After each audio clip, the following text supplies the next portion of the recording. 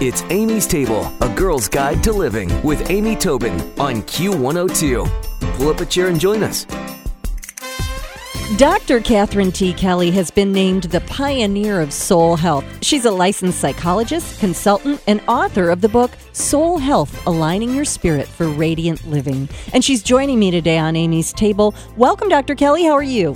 Thank you for having me here, Amy. I'm really happy to be here. Well, I am so intrigued by your topic. And you know, I guess I don't know which to ask you first. What is soul health, or how is our health affected by our soul? Maybe you can kind of take that as a big picture. Okay.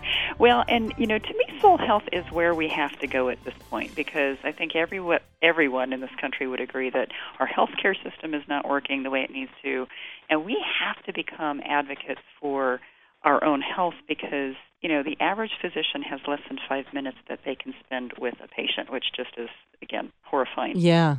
But the thing is, soul health to me is all about knowing yourself at that deepest level, all of the angles, all of the, I call them branches of the human condition, that basically once we know what we really need, then we can basically strive to reach that radiant life or that radiant living.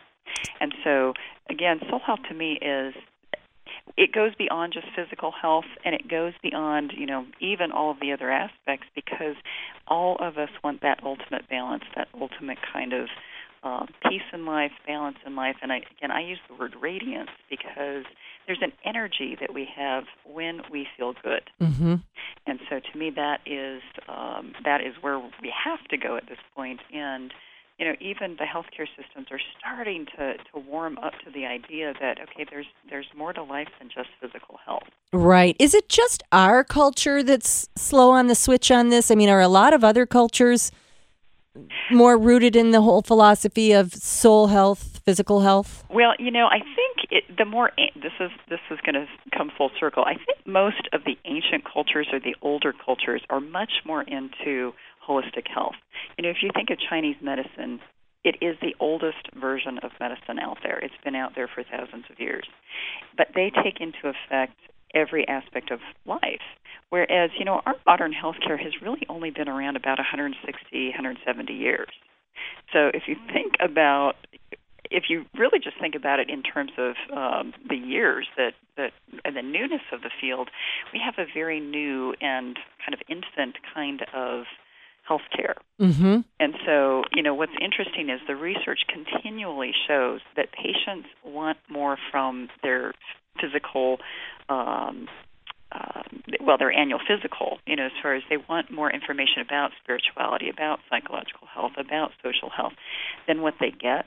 Yeah. And yet the way that our modern healthcare, and I say modern healthcare goes, is that they really still are only, focusing on the one bit, because that's about all the time they have. Exactly. So it's a time thing. It's funny. I hope I can articulate what I'm about to say well. I was watching a program the other day, and they talked about the fact that our stories as a species, mankind's stories, have actually changed, you know, throughout history. And our story at one point was that the world was flat. Yes. And, somebody finally went, oh, wait a minute, it's round. And that's our story right now. Or, you know, that we were the only most important center of the universe planet. And that story is changing. So to me, this story of medicine being 5 minutes with your doctor, taking your temperature and your vitals, right, could be changing right before our very eyes. And a future generation will accept that soul health is part of physical health. Right. And, you know, in all ancient cultures, actually, the healers were spiritual healers before they were physical healers. Mm-hmm. And you know, we have the shamans, we have the caderos, we have all of the different ancient cultures came from the spiritual world before they actually focused on the physical health. And I think we're a little bit wonky and backwards, right, for a better way to say it. And so, yes, and I do think that people are coming full circle. And you know, I use the word whole health a lot in addition to soul health, because, you know, we can't break ourselves down into, you know, bits and pieces anymore. We really have to look at the whole picture. And yes, it seems complicated, but at the same time, it is more substantial and more fulfilling when we do that. Sure. So we go to the eye doctor to get our vision checked, and we go to, our physician for our vitals and our surface physical health. Where do we go? You said we need to get to know every, angle, nook and cranny of ourselves. Where do we go for soul health? Well, that's a very good question, because I think one of the things that I have been doing is teaching the soul health model, which is the model that my book is written to explain. Mm-hmm.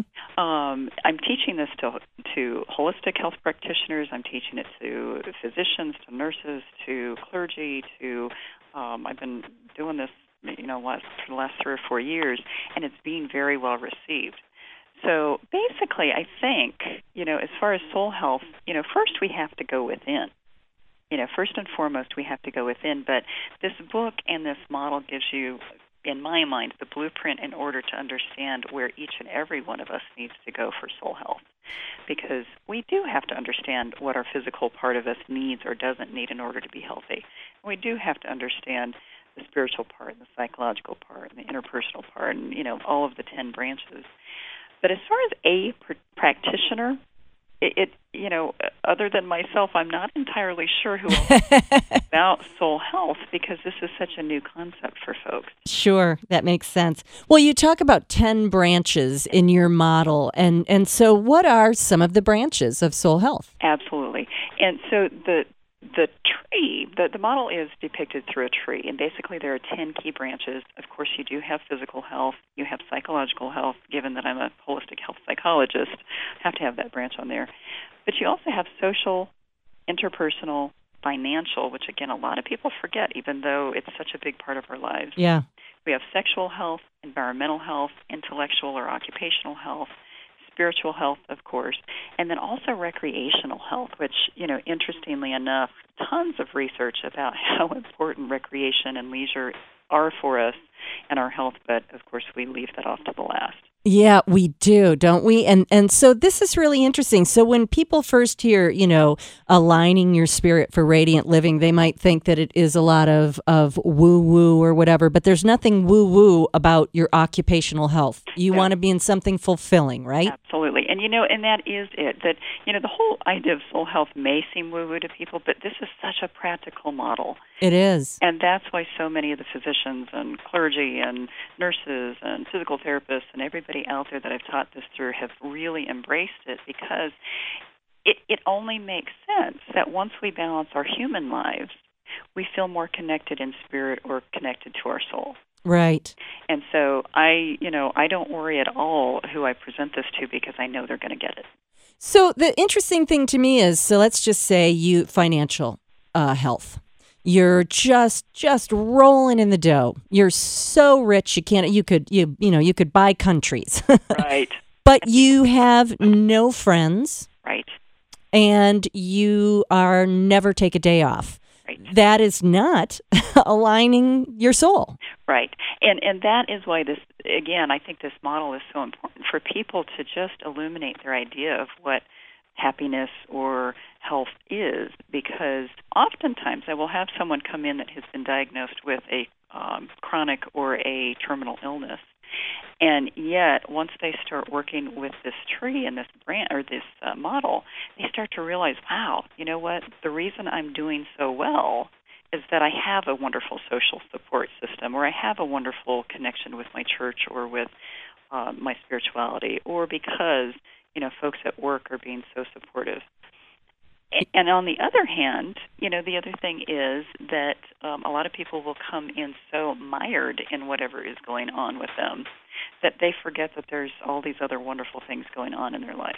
Sure. So it's really, I understand it, looking at all these elements of your life, and you can do that without expert help, literally, as you say, starting by looking within and then finding where you need to reach out for more help. Well, one of the words you hear about so much is balance. And for me, I have decided to toss that word out the window, because I understand that, first of all, balance is also static, and I don't want to be static all the time. I want some, excitement and activity in my life. But should all of these elements be equally balanced, or can some parts of them be thriving more than others at times, as long as you don't lose focus on all of them. Does that make sense? Yes, and Amy, that's a wonderful question because I get that question often. And the point with this model is this is such an individualized model that, one branch may be really important to someone at a given part of their life or, basically because of wherever they are in their their own life process. Mm-hmm. Whereas for someone else, that particular branch is not that big of a deal. So the beauty of this is just like you look out the window and every tree looks different outside your window, every tree within is going to look different as well. Oh, that's well put. I like that. And so it's the individuality of this model. And that's what I really emphasize throughout the whole book is the idea that by knowing your soul, you know true health. But it's your soul you have to know in order to know true health. It's not mimicking what someone else does. And so what might be working for me may not work for someone else.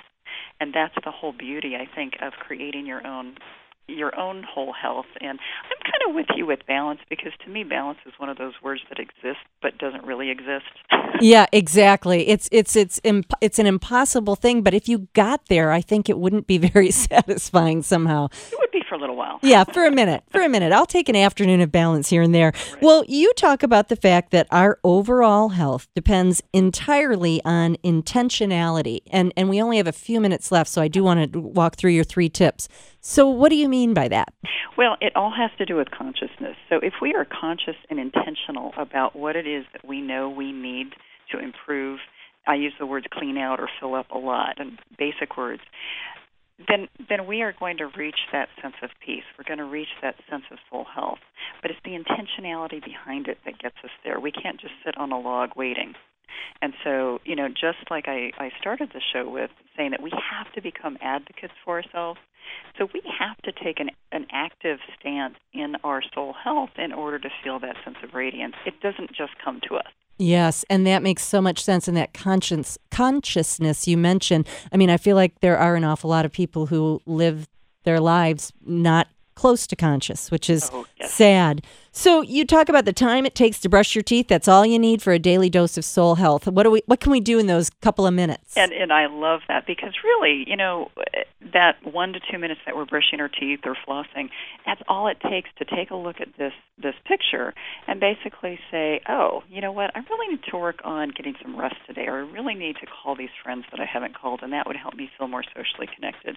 Or it does not take that long to be intentional about what your plan is for the day. I love that. I really do. And it sets the tone for that intentionality you were talking about. And then I like this. You can't hear your soul if you outrun yourself. So we should all be just a little quieter.